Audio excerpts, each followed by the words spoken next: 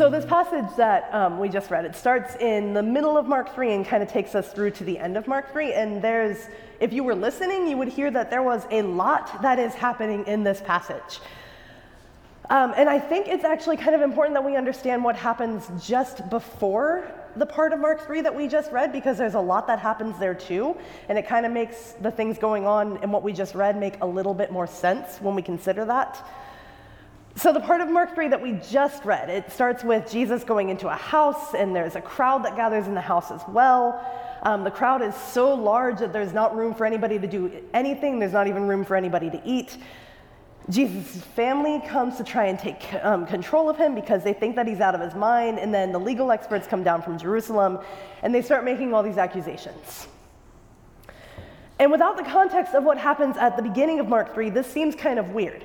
Because why is it that Jesus is being accused of being out of his mind? Why is he being accused of literally being possessed just because he goes into a house and a bunch of people follow him into it?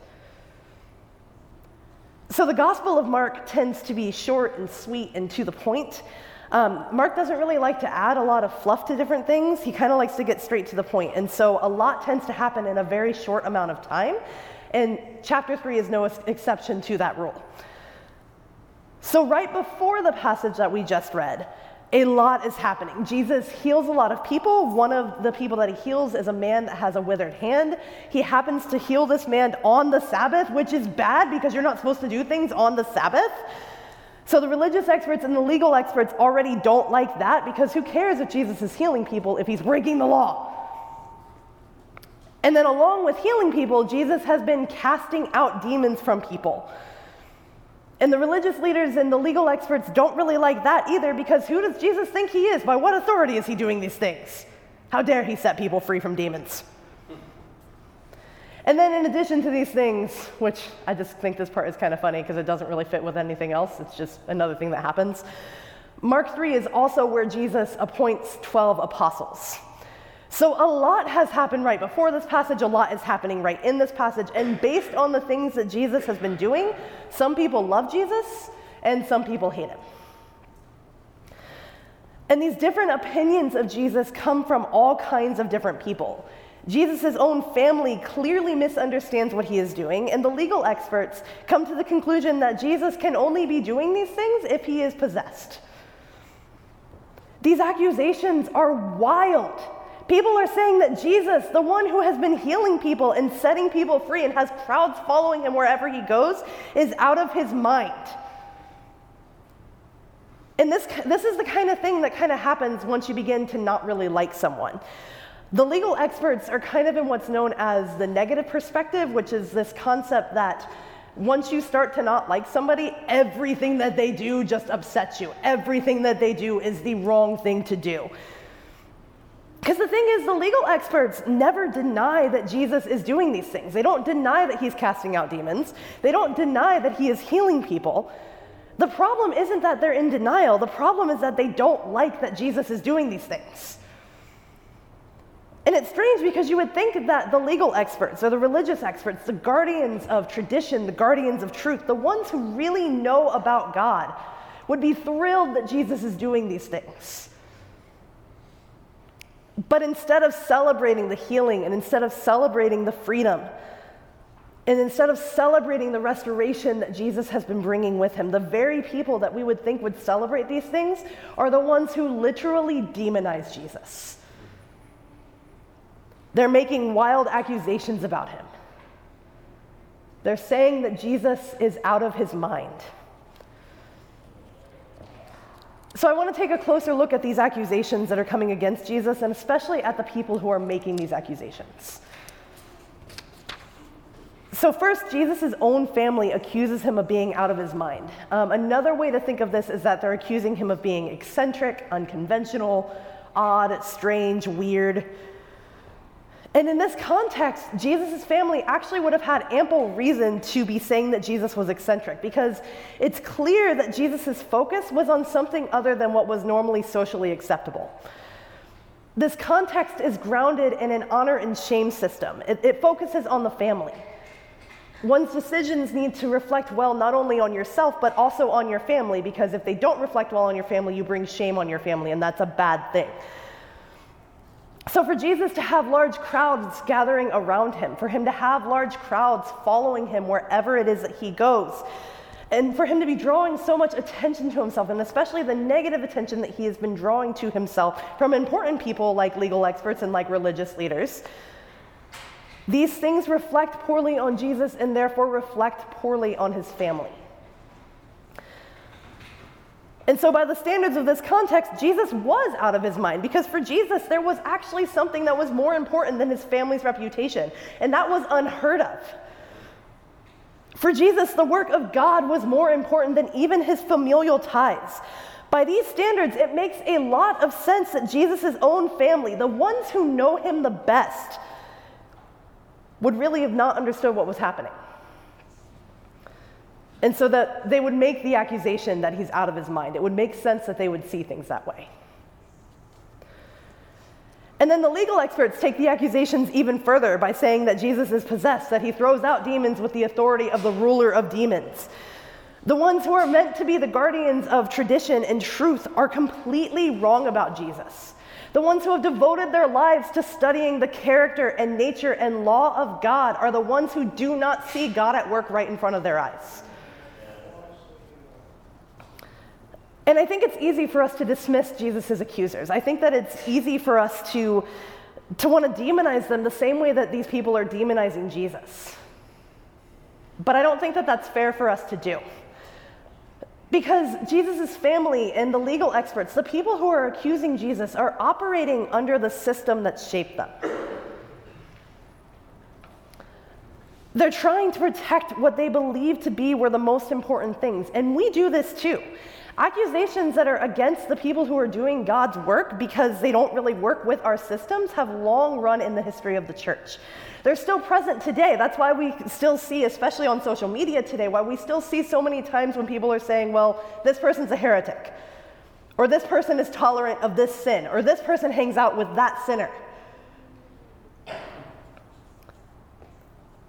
When it comes to protecting our systems, when it comes to protecting our structures that have shaped us, when it comes to protecting the norm, it's easy to dismiss those things that do not align with that system. But I think that we can avoid demonizing the people who accuse Jesus while also acknowledging that these accusations are out of line. Because here's the thing, Jesus is not out of his mind.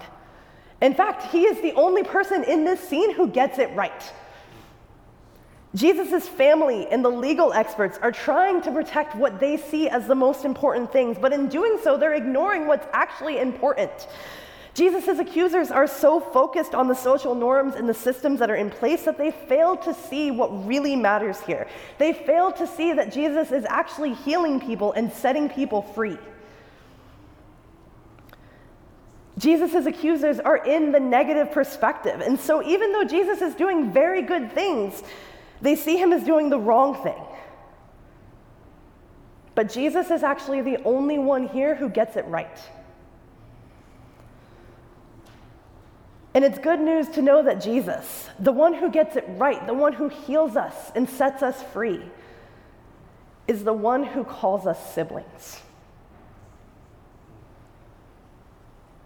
In Christ, our reality becomes that the water of our baptism is actually thicker than our familial blood. Our ties to Christ and our ties to one another that are forged in our baptism are stronger than our ties to our genetics. Now, this doesn't mean that we need to go out and reject our families, but it does mean that the mission of God is more important even than our family reputations, even than our family ties. And because Jesus sees the will of God as more important than the systems that shape our world, in Christ we are restored. And the restored people of God are now able to do the will of God because we are cleansed and healed and called and entrusted with the mission and the message of Christ. And more importantly, as the restored people of God, we are able to do the will of God because we are with Christ. What matters in this passage is not that there are people who think Jesus is out of his mind. What matters is that Jesus is gathering around himself a diverse group of people. Jesus gathers around himself the apostles, the crowds, the cleansed, the healed, the forgiven, and even the formerly demonized. And Jesus transforms them into his holy community. And Christ continues to gather us, we who are cleansed and healed, forgiven, and even we who are formerly demonized, even we who are currently demonized. And Christ continues to transform us into a holy community that is capable of doing God's will. This passage ends with Jesus saying that whoever does God's will is Jesus' sibling, or family, or mother. And indeed, we are the siblings of Christ when we go and we do God's will. Even when, like Jesus, it means that we risk being misunderstood. It means that we risk having accusations that are outrageous and wild and don't make any sense come against us. And we do the will of God whenever we work toward healing and restoration and justice. We do the will of God whenever we care for creation, whenever we seek to restore our lost or broken relationships, whenever we stand up for the marginalized, when we see the fallen and the broken systems and we say, this is not okay. Whenever we forgive one another or pass the peace of Christ to one another. Whenever we break down barriers and we share a meal together. And doing the will of God might mean that we're accused of being out of our minds or even worse. But nevertheless, the one who calls us siblings and family beckons us to come forth and participate in God's work and will. Let's pray. God of love, you have already healed us and restored us and set us free. You have said that when we do your will, we are your siblings. And so may we go and do your will. May we love as you have loved and serve as you have served. May we resist the urge to make outrageous accusations whenever we see someone going against the systems that have enslaved us for so long. May we instead greet those who go against these systems with curiosity. May we learn to be okay with the fact that doing your will likely means going against the status quo. And may we find joy when we go against the norm. Thank you for calling us and healing us and entrusting us with your mission. We pray all of these things in the name of the Father, and of the Son, and of the Holy Spirit, one God. Amen.